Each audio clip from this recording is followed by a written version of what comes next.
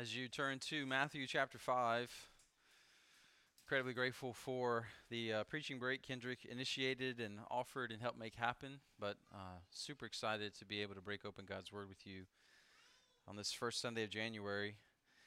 And we'll start today like we do every first Sunday of January by telling you, normally we preach through books of the Bible, or either verse by verse or through enough of the book for you to get an idea of what the book is about and how to understand it and apply it to life. But every January we stop and we do a 4-part topical series. First 2 Sundays of January we focus on the Word and prayer, the Bible and prayer, and the essentialness of the Word and prayer to our spiritual health and vitality. We can't be God's people. We can't enjoy, exist, thrive as God's people apart from God's Word and communion and prayer with Him. It's just as normal to us as eating and breathing is to us physically. And so we want to emphasize that every year as we enter another year of life. Like, you've got to be connected to God through His Word. You've got to be connected with them in prayer on a consistent basis. And then the third and fourth Sunday, we walk through sermons on racial reconciliation or racial harmony in conjunction with Martin Luther King Jr. holiday and Sanctity of Human Life Sunday in conjunction with Sanctity of Human Life Sunday. Two issues that not only continue to be culturally important and relevant, but they're good evidences of how or if the gospel that we profess to believe is showing up in how we live life and how we apply it to life. Two issues typically co-opted by both major political parties that say, hey, we care more about this, and the other side says, hey, we care more about that. And we can say, because we come from the standard of Scripture, okay, there's good things in what you're saying about that, and there's good things in what you're saying about that, but you're also missing a lot of stuff, getting a lot of stuff wrong. And so we want to help God's people understand these issues because they're not important to God because, well, they're so important to our culture in this day and age. They're important to God because they've always been important to God. Because God has always desired to make a people who are a diverse family, and God has created us in His image, so of course He values and loves and sanctifies human life above all other life. So how do we do that well? We'll spend time walking through that the rest of this month. We usually try to tie these 4 sermons together with some kind of theme, and this year we hope and pray that what we can show you is the realities of our relationship with God through His Word and prayer and the importance of being engaged in racial reconciliation and sanctity of human life. They're not new ideas, but they're essential to who we are and have always been true of God and His people. This goes way back to the beginning, way back to creation, and pop up throughout in our threads that flavor the entire scriptures. Caring about racial reconciliation and sanctity of human life isn't just important because it's important to some people today or relevant to some people today. It's always been important to God and His people. It's always been true that prayer is an essential component of a healthy spiritual life. And it's always been true that God speaks and we respond to His Word. And we engage Him and His Word and His people. It's essential to who we are. So we're just going to look at one verse in Matthew 5, verse 18, and then use that to help us think through why we should value the Word.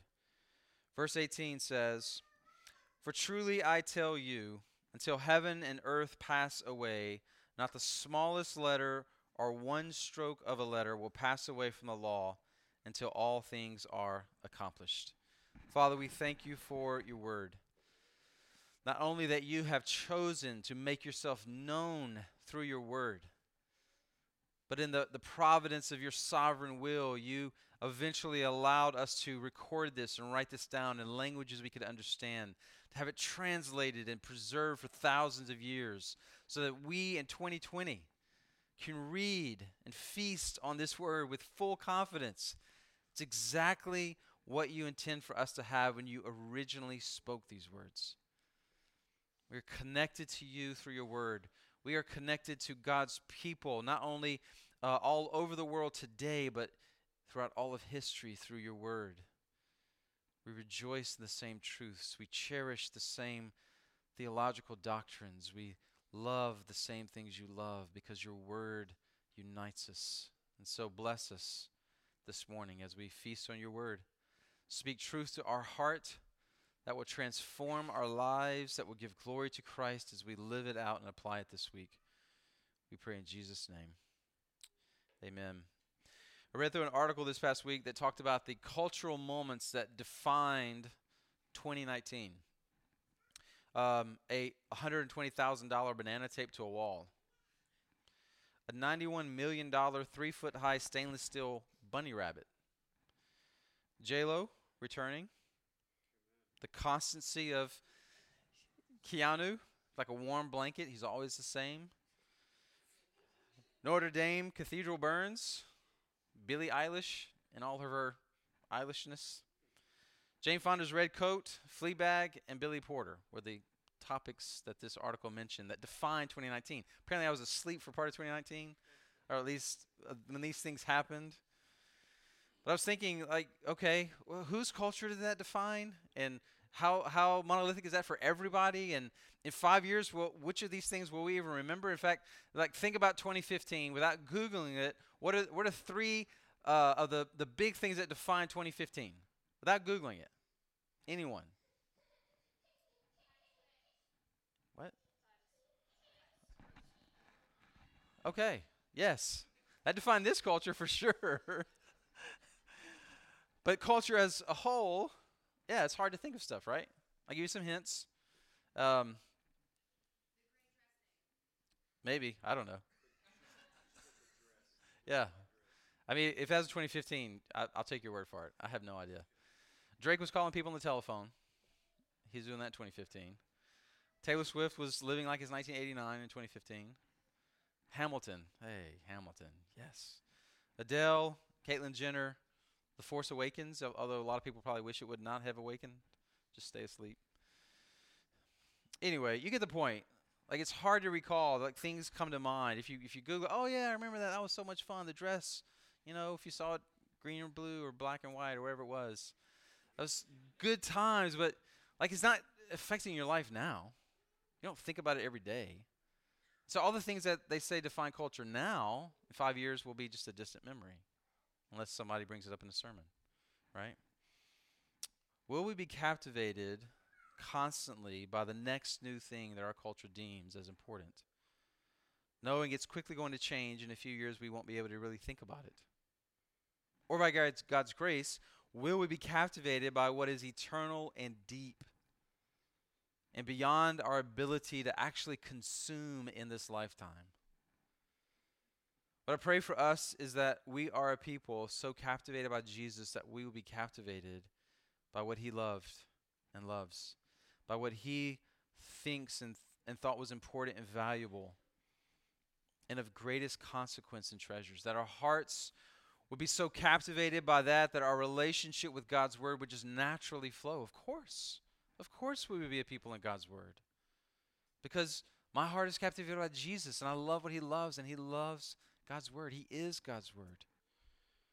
If we're going to be a people deeply rooted in what matters most in this constantly shifting culture, if we're going to be a people who treasure God's word, and it's not a chore to get in God's word because it's such something we treasure so highly.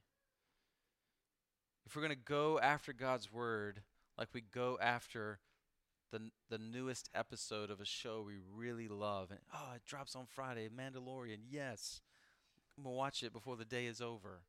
Like, that's the kind of passion we go after God's word with. If we're going to be a people who value what's eternal more than what's trending, if we're going to be a people who can be a rock and a lighthouse, a place of stability, a people who are constantly dependable, reliable, so that when other people we are in life with are unsure of where to turn, are unsure of how to view these events of our culture, we can tell you, like, we're anchored to something that's eternal. We will be told, and billions upon billions of dollars will be spent this year to tell us that the future of humanity rests on who wins the presidential election in 2020.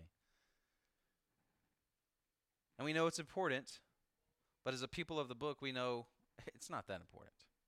Come on. So we don't have to freak out or fall apart. We can be this oasis of stability because we're anchored and tethered to something bigger and greater than anything our culture deems as valuable. Jesus was facing some people who may have accused him of altering or dismissing the importance of God's word, the scriptures, during his early ministry. And he responded in this passage with a strong declaration in verse 18 of what's always been true about God, his word, and his people. Now, just to give you a little bit of context, this passage occurs in the opening section of Jesus' most famous sermon, the Sermon on the Mount. This is the longest consecutive teaching of Jesus at one time to one group of people. And it begins at the very beginning of Jesus' ministry. Basically, this sermon explains what life is like for a citizen in the kingdom of Christ. This is how we'll live. This is who we are. He began with the well-known Beatitudes, which describe the character of a follower of Jesus, and he declares them to be blessed by God. God's people are those who are humble and lowly in spirit, who mourn over their sins, who are meek. They're strong, but they're strong under the control of their king. They're hungering and thirsting for righteousness. They're merciful. They're pure in heart. They're peacemakers. And we are so much like Jesus that we will be persecuted like Jesus was persecuted. But that's okay. That's a good thing. It's a blessed way to live. We are, in fact, the salt of the earth, and we are a light like a city on a hill shining in our dark world. This is who we are as God's people. And then in verse 17, he kind of sets up the rest of this sermon that goes through Matthew chapters 5, 6, and 7. Verse 17, don't think that I came to abolish the law or the prophets. I did not come to abolish, but to fulfill. I'm about to teach you some things that's going to make you think that I'm dismissing the Old Testament, but I'm not here to give you a new law, but I'm taking the law you've already been given and I'm deepening it. I'm fulfilling, I'm filling it up with its intended meaning. I'm defining it in a way that maybe you've never heard it defined before, but it's the way that God intended for it to be defined. For example, the law says don't murder. He'll say later in chapter 5. But I'm telling you that you can hate someone in your heart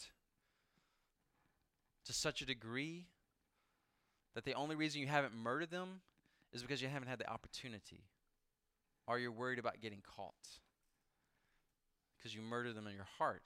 That's equally as sinful in the eyes of God as if you actually killed them. Do not commit adultery. But I'm telling you, Jesus says, if you lust after a woman or a man in your heart, the only reason you haven't committed adultery is because you haven't had the opportunity, or you're afraid you'll get caught. So in God's eyes, it's equally as grievous. And it's so radical. See, what had developed among the Jews was a group of religious people who were highly esteemed for how they outwardly obeyed the law. They were respected and considered the best of God's people, and they were highly respected. Like the common day people in Jesus' time, the Pharisees, the scribes, the Sadducees, these guys do it better than anybody else. Jesus was the first guy to come along and push back on that. Say, no, they're not what you think they are. And Jesus says in verse 20 and reveals through the rest of the sermon that their righteousness is only skin deep. It doesn't flow from a transformed heart. And that to be a citizen in God's kingdom means you have to have an inner righteousness that exceeds the righteousness of the Pharisees and the scribes, which was mind-blowing, jaw-dropping to the everyday Jew in the first century. How can we be more righteous than those guys? Nobody loves the law or cares about the law or knows the law better than those guys. And Jesus reveals what that looks like through these chapters. What he is after is a transformed people, not a people who simply outwardly appear to be doing the right thing, which comes through being a people who value and obey God's word. So I've not come to dismiss the law. In fact, I'm telling you the law is not going to pass away, he says. Not until everything is accomplished, verse 18 says. Jesus emphasizes the permanence of the law of the Old Testament, the scriptures you might say, in verse 18. And he begins by saying this phrase, it depends on your translation. Some of your Bibles may say truly, truly, but this one says, for truly I tell you. Hard to see this in the English, but literally in the original language of the New Testament, it reads, amen, amen, which means let this be true, let this be true. So it's okay to say amen during a worship gathering. You're saying, yes, what I just heard, I want that to be true. Yes, very good. What I just sang, what I just heard prayed, what I just heard confessed, I want that to be true. Yes, amen, let that be true. What's unique about this is that no other Jewish rabbi in the first century spoke like this. The Jewish rabbis in the first century would simply quote other rabbis. Rabbi so-and-so says this, Rabbi so-and-so says that, Rabbi so-and-so says that. In fact, Old Testament prophets didn't speak like this. You read through the Old Testament, they're always saying, thus saith the Lord. Jesus is the first one to show up on the scene and says, I say to you. You see this throughout chapter 5. You've heard that it was written, Old Testament, but I'm telling you. Throughout this sermon, he's asserting this kind of authority in himself. A jaw-dropping assertion of authority that's equal with the Old Testament, which is why when you get to the very end of chapter 7, it ends that the people were astonished at the authority in which Jesus spoke. Nobody spoke like this. And he says in this verse, until heaven and earth pass away, the law, the Old Testament, the scriptures will remain until everything is accomplished. Those two phrases, until heaven and earth pass away, until all is accomplished, they're really like bookends, different ways of saying the same thing. Heaven and earth here is an expression of creation, so don't think heaven, the new heavens and earth coming down to this faraway place we'll live one day with God and his people, but think of heavens as the sky, the space that is above the earth, so the expanse of the horizon. And basically Jesus is saying until all the created order passes away, until the end of time, this present age, his word will remain. He actually goes further in Matthew 24:35 says, heaven in fact will pass away, the present creation as we know it, it'll be recreated in the new heavens and the earth, but this present creation as we know it will in fact pass away, but my word will remain, because his word is eternal. And he adds this fascinating detail. He doesn't just say the law, the Old Testament, the scriptures. He says not the smallest letter, not the stroke of a letter will pass from this law. Not the least stroke of a pen, some of your translations say. The King James Version famously says, not a jot or a tittle. People have been reading that for years, like, what is a jot and a tittle? ESV says, for truly I say to you, until heaven and earth pass away, not an iota, not a dot will pass from the law until all is accomplished. Now the iota in the Greek New Testament is the smallest letter. Its corresponding smallest letter in the Hebrew is the yod. So like a backwards R that's written high above the line, like a superscript. Very, very small. It's equivalent to our English Y. So that's RY in Hebrew. That won't disappear from the law, nor the least stroke of the pen. In Hebrew, the least stroke of the pen would be the equivalent of the difference between the two letters you see on the screen. R equivalent to RR and the Hebrew D, RD, Dalet and Resh. Just that small little thing. And there's like 3 or 4 letters in the Hebrew alphabet like this, that they basically look the same, except for this small little stroke of the pen that makes it different. You might think of an I and a T. A dot and a cross line is the only difference between those two letters.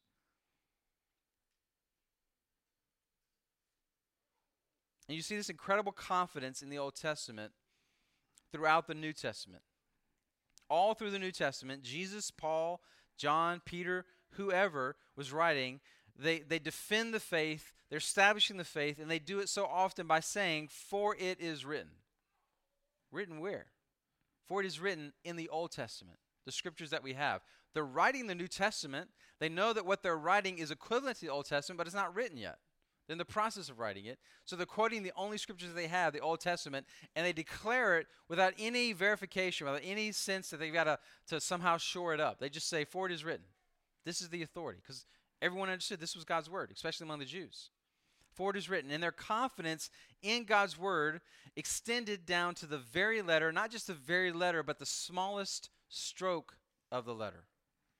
Like if we had just incredible confidence when we dotted our I, crossed our T, that's as much as important as putting my signature on the line. There's a phrase that we use to describe this level of confidence in the Bible. It's verbal plenary inspiration. The Bible is inspired. Not like you and me, we get inspired and we paint something or write a song or a poem or something, but the Bible is inspired in the sense of 2 Timothy 3:16. All scripture is inspired by God and is profitable for teaching, rebuking, correcting, training in righteousness. The word in the Greek New Testament is literally God-breathed. So theos, God, pneustos, comes from pneuma, breath, wind, spirit.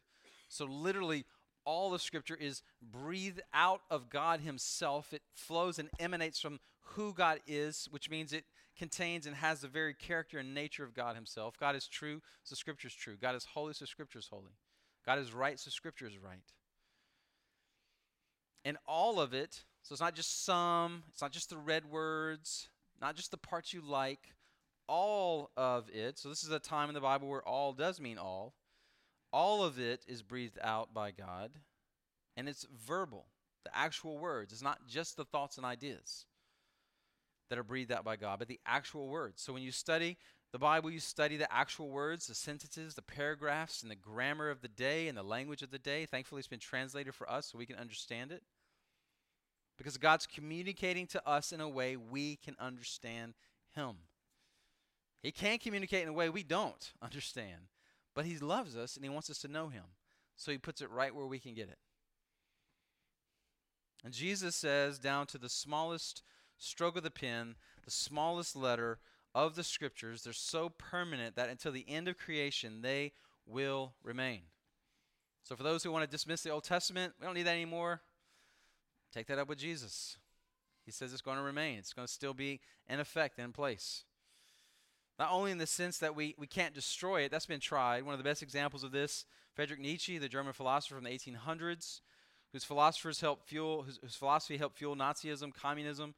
He said in 100 years, the Bible would be gone and believed by no one. He dies, Geneva Bible Society buys his house and starts printing the Bible. Take that, Nietzsche. So it's not just we can't literally get rid of it physically. The governments of the earth said, hey, we're going to burn all the Bibles and get rid of the Bible from the face of the earth. It just can't do it. It could not happen. And that, well, of course, it's digital. Of course, we have copies they can't find. Well, even when there weren't print copies, you couldn't get rid of it. It preserves itself. God preserves it. But it's not just that it remains physically, but it also means they are still in effect. The word, the Scriptures are still to be obeyed and followed, as you see in verse 19. Until, as verse 18 says, everything is accomplished. Which is why Jesus would say in the Great Commission, just before He ascends into heaven, that the rest of our life is to be about this. All authority has been given me in heaven and on earth. Go therefore and make disciples of all nations, baptizing in the name of the Father, Son, and Holy Spirit, teaching them to observe everything I have commanded you. We take this word with us to teach other people how to follow Jesus, how to be one of His people, how to be a disciple, how to make disciples. John Wesley was known for praying a prayer of Thomas Aquinas that he would be a man of one book. We must be a people of one book, that there's no other book that has this much value, that we treasure and cherish this much, because there's no other book that connects us with God. There's no other path to get to God except through the Scriptures. God has always made Himself known through His Word. Go back to creation. There was nothing until God speaks. Through His words, He's creating all of creation. We know from John chapter 1 that's actually Jesus as the agent of creation. God spoke everything into existence. God speaks to a man named Abraham, Isaac, Jacob throughout the book of Genesis, calling to Himself a people to be His people through whom all the nations of the earth would be blessed. God's people in slavery in Exodus are calling out for a deliverer. How will He get a deliverer to them? God shows up in a bush consumed by fire. The bush is not consumed, but the fire is in the bush. And does what to Moses? Speaks to Moses. And calls him to be His servant, to go and set the people free. God speaks or sends angels and messengers to various leaders to rescue His people throughout the book of Judges. 1 Samuel, God is going to raise up this new kind of servant called a prophet. And an old man has a young boy living in his house. And Samuel is waking up this young boy and hears his voice calling him. He keeps running to Eli. Thinks it's old man Eli. What do you want? What do you want? Nothing. I'm sleeping. Go back to bed. Finally, it dawns on Eli what's happening. Eli tells him, Samuel, when you hear the voice again, say, "Speak, Lord, for your servant is listening." These prophets would flavor the rest of the history of the nation of Israel, known for their pronouncement, "Thus saith the Lord." And then after Malachi, the last book of the Old Testament, there's this time period between the Old Testament and New Testament, this 400 or so years, this intertestamental period that's known for what? God no longer spoke. He no longer was speaking to His people. It was quiet. Until the time came, according to the providence of God, and the angel appeared, a messenger of God, with a message to Zechariah. You're going to have a son. He's going to be a man named John, and he's going to prepare the way for the Messiah. And then an angel appeared to Mary. Then an angel appeared to Joseph, and we just celebrated that whole story. Jesus the Messiah would come and would be known as this authoritative teacher. He was known as much for his authoritative teaching as much as his miraculous power. And he leaves us with this command to go and speak, proclaim this gospel message, a message made known through languages and words to all the peoples of the earth. And it's still in process. There's still thousands of people groups waiting for the message of the gospel to be translated in their language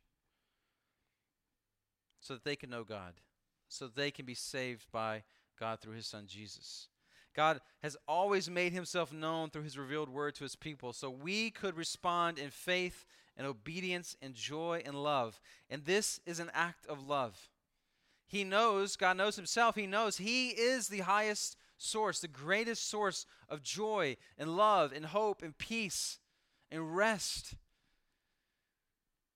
So unless he makes himself known to us, we will miss out on the greatest source of love, joy, peace, and rest. So in his love, he has chosen to make himself known so that we could know him and we could experience the greatest experience of love and joy and hope and peace. There's no way to do that apart from the scriptures. What we see in this verse, what we see throughout the ministry of Jesus, is the great value he placed on the word of God. In his case, it was the Old Testament. In our case, it's all of Scripture. You see, Jesus, all through his life, relying upon the Old Testament, using it, valuing it, referencing it. When tempted by Satan, Jesus fought back with the sword of the Spirit, the Word of God. He simply quoted the Old Testament 3 times. Jesus was the Son of God. Anything he would have said would have been as authoritative as Scripture itself, but he simply quotes what's already been written. For it is written, man shall not live by bread alone. Jesus quoted the Old Testament, in fact, 64 times, seeing it as authoritative, affirming several Old Testament events that some people question if they even happened. Jesus referred to Jonah in the well as though it really happened. Adam and Eve as real individuals, not symbolic for humanity. Affirming marriage between a man and a woman. Affirming the Israelites eating manna from heaven, that bread just fell out of the sky. If these things did not happen, Jesus quoted it as though it did happen, and Jesus' omniscience is reason to question that. Like, well, if it didn't happen, why did Jesus act like it did happen? That's odd. Or if he knew that it was a fake event and he's quoting it as though it's real, then his morality is called into question. Like, that's kind of devious. Or they really did happen and Jesus knew they happened, and he is king of the universe. Until Christ came, the law and the Old Testament scriptures were the most valuable possession given to man by God on this earth. It was God's way of knowing him and having a relationship with him and living life on this earth. And when Jesus came, it only fulfilled what had been written and then gave opportunity to write more, to finish the story. All the saints who came before Jesus were living in light of the promise that was to come. And all of us who've been here since Jesus are living in light of the promise that was realized in Christ. All the blanks are filled in for us. So we then value the scriptures like they value the scriptures. Psalm 19:10. More to be desired are they, the scriptures, than gold, even much fine gold, sweeter also than honey and drippings of the honeycomb. Psalm 119. In the way of your testimonies I delight as much as in all riches. I will meditate on your precepts and fix my eyes on your ways. I will delight in your statutes. I will not forget your word. If we're going to build our lives on this one book, because it is a revelation of the Most High God, it begins with how much we value this word. Do you see the word as essential or optional? Do you see the word as a treasure, as a chore? Does the word feed the deepest places of your soul? Does the word satisfy the greatest longings of your heart? Does the word satisfy your soul even more than food satisfies your body? Not because you're relating to a book, ink, words on pieces of paper, but because this book is alive and connects us to God. Because it's living and active, as Joseph read. This is what God intended through his word, because the written word connects us to the living word that is Christ. See this as clear as anywhere in 1 Peter 1. Because you have been born again, verse 23, not of perishable seed, but of imperishable, through what? Living and enduring word of God. For all flesh is like grass, and all of its glory like the flower of the grass. The grass withers, the flower falls, but the word of the Lord endures forever. And this word is the gospel that was proclaimed to you. It is by the word we have been born again. It is through the word we continue to live. If this is the value you have for the word, and if you're born again, like I know this is resonating deep in your heart, like, yes, that's how I want to love the word. And fantastic, that is evidence that Christ lives inside of you. You love and value what he loves, and by his grace and his gospel, you cherish it. He lives inside of you. He's shaping your heart and your desires. And if you don't value this word, like you're sitting here like, it's all right. Some of the good parts, exciting stories in the Old Testament, stuff I watched in VeggieTales, that seemed to be interesting. But, I don't really need it. I've gone quite a while without it. Or just, I'm really disinterested. Doesn't make sense. The good news, Christ is here. His word is here to transform your heart this morning and to give you a love and desire for his word that you've never had before. Just ask him. All you got to do is ask him. Father, I realize my heart hasn't desired and loved what you love. I haven't desired your word. I know that I'm sinful, but I'm asking you to come in and make me a new person so that I love what you love and desire what you desire, and I hunger and thirst for you through your word. Guaranteed he loves to answer that prayer because it connects us to him. And even when we go through seasons of dryness that we all go through, let's not pretend, let's not put on a show like, every morning it's a delight to get in the word. We all go through seasons of dryness where it is hard, where we're distant from the word. There's always in the life of God's people, there's this longing to return. Like it's this distant voice always calling, come back, come on. Come back. You know how good it is. Make space for me. Make space for me. And when we come back, it's like sitting down with this old friend for this long conversation that just continues every time we get together. And you're like reading the word again. You're like, oh, man, why did I ever stop? Such an idiot. So as we value this word as Jesus and God's people have always valued this word, then it's simply, okay, then what are the rhythms that I build in my life to connect with God through his word? What does it look like to make space to love and enjoy God through his word? So one thing we're doing this year to encourage our church in 2020 is reading through the Bible together as a church. That's what we're doing in 2020. We've sent out some communication through our missional communities that speak to this. If you haven't gotten that communication, please let us know. We'd love to get it to you. Or if you're not in a missional community, even better, we'd love to connect you to a missional community, these small groups of people that live as a family of servant missionaries, that live as the church when we're not in this building on Sunday mornings. The basic idea is to pick a Bible reading plan and share that plan with people you're doing life with. Share it with your spouse, share it with your kids, share it with your missional community, share it with your DNA group. Get in a DNA group and share it with your DNA group. And then begin reading and feasting on his word throughout this year. Share verses you've read. Share truths that you've been confronted by, truths that have convicted you, truths that have encouraged you or challenged you. Share amazement. Share confusion, questions. Like, why is this in the Bible? Genesis 19. Whew. Maybe 20. I forget. Let's be a people who, yes, we talk about the things of life, football and food and Netflix and those sorts of things, but even more we enjoy and discuss how God is speaking to us, right? LSU's offense is amazing. I've never seen anything like it in my entire life. Let's talk about how amazing LSU's offense is. But let's also talk about God. Let's also talk about the treasure that is Christ. Let's also talk about how God is speaking to me and revealing himself to me through his word. You don't have to pick a plan that takes you through literally every single verse. There are plans that we've offered. You can find plans on your own that take you through a path of the Bible, hitting the high points, getting the gist of the main message of the Bible. You can even take, there's 2 and 3 year Bible reading plans that take you slowly through the Bible over 2 or 3 years that some people may prefer. And then beginning in February, February 2nd, throughout the rest of 2020, our Sunday morning teachings will be walking through the story of the Bible from creation to Revelation. Breaking the Bible basically down into 43 weeks. And our hope and prayer, it's either going to build a foundation or strengthen a foundation that's already there that understands the whole narrative of the Bible as one story. There's hundreds and hundreds of characters and stories, but they all build one cohesive story. And that by God's grace through Jesus and his gospel, we are now caught up and we are part of that story. A lot of you have begun to read through the Bible, and this is the way it usually goes. It's kind of like New Year's resolutions or a new diet, new workout plan.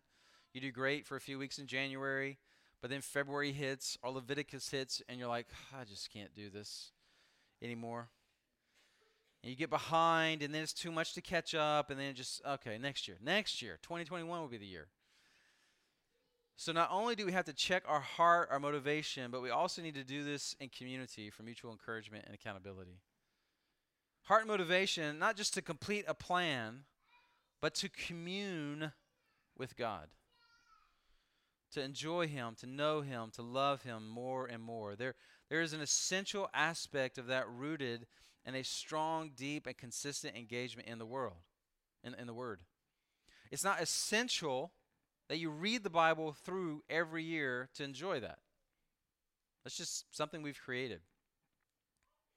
So if you miss, and maybe miss a lot, don't beat yourself up. I'm such a terrible Christian. Everybody's doing this perfectly and I'm not.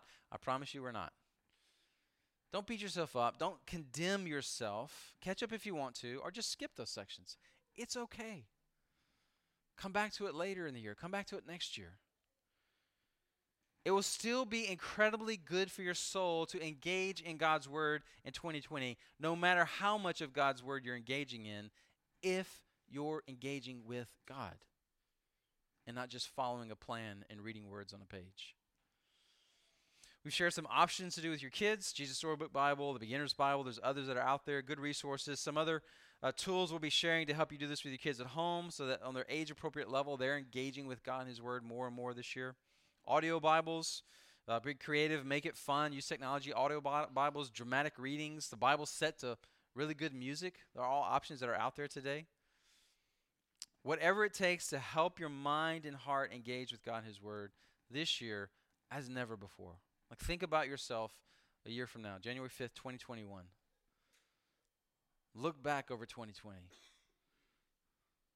What do you want to have said about yourself, thought about yourself, feel about yourself, about how you lived in 2020? Man, I saw all the new series on Netflix. Didn't miss an episode. Man, I engaged in God's Word, and it transformed me, and I know God and love God and have greater joy in God than I've ever had before because I went deep with Him, loved Him, enjoyed Him as never before in His Word.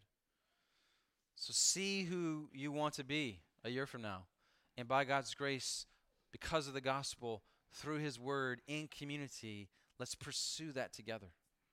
Let's go after that together. Let's understand God and His Word as never before. The goal is not to complete the plan. The goal is to know and love God more and share that love with others. So let's just crush right now any spiritual pride from the overachievers who find checking boxes as satisfying to their souls as engaging with God and His Word. Remember, the Pharisees in Jesus' day, they were admired for how much of the Word that they knew. And Jesus confronted them in John 5 and says, yeah, you know the Scriptures, but you don't know me. The Scriptures, that's what's testifying about me, and you've completely missed it. The whole point of the revelation of the Scriptures is to know Jesus. So don't read every chapter and verse this year and miss Jesus in the process. It would be better for you to read less and get Jesus in what you do read than complete the whole plan and miss Jesus. So we need community to help us do this well, to remind us of these things. How beautiful it would be this year to be the people of Colossians 3:16. Let the word of Christ dwell richly among you, in all wisdom, teaching, admonishing one another through psalms and hymns and spiritual songs, singing to God with gratitude in your hearts. That we would be so in the Word, and the Word would be so in us, that we are living out this reality this year. That will be a people that would love and enjoy Jesus in ways we haven't before, and impact our city in ways we haven't before. Father, we thank you so much that you have chosen to make yourself known to us, that we could be your people. And we hunger and desire to continue in that, to go deeper in that, to not settle for mediocrity or settle for just enough, but to hunger and thirst for more of you through your word. And so help us. We know it's only possible through the gospel of Jesus Christ. So, Father, I pray that no one here would try to just do more and try harder, but we'd all see our brokenness and we'd run to Jesus first and ask for help. Help us to encourage each other in these things. Help us to edify the body in these things. Help us to experience these things. By your grace and for your glory we pray in Jesus' name. Amen.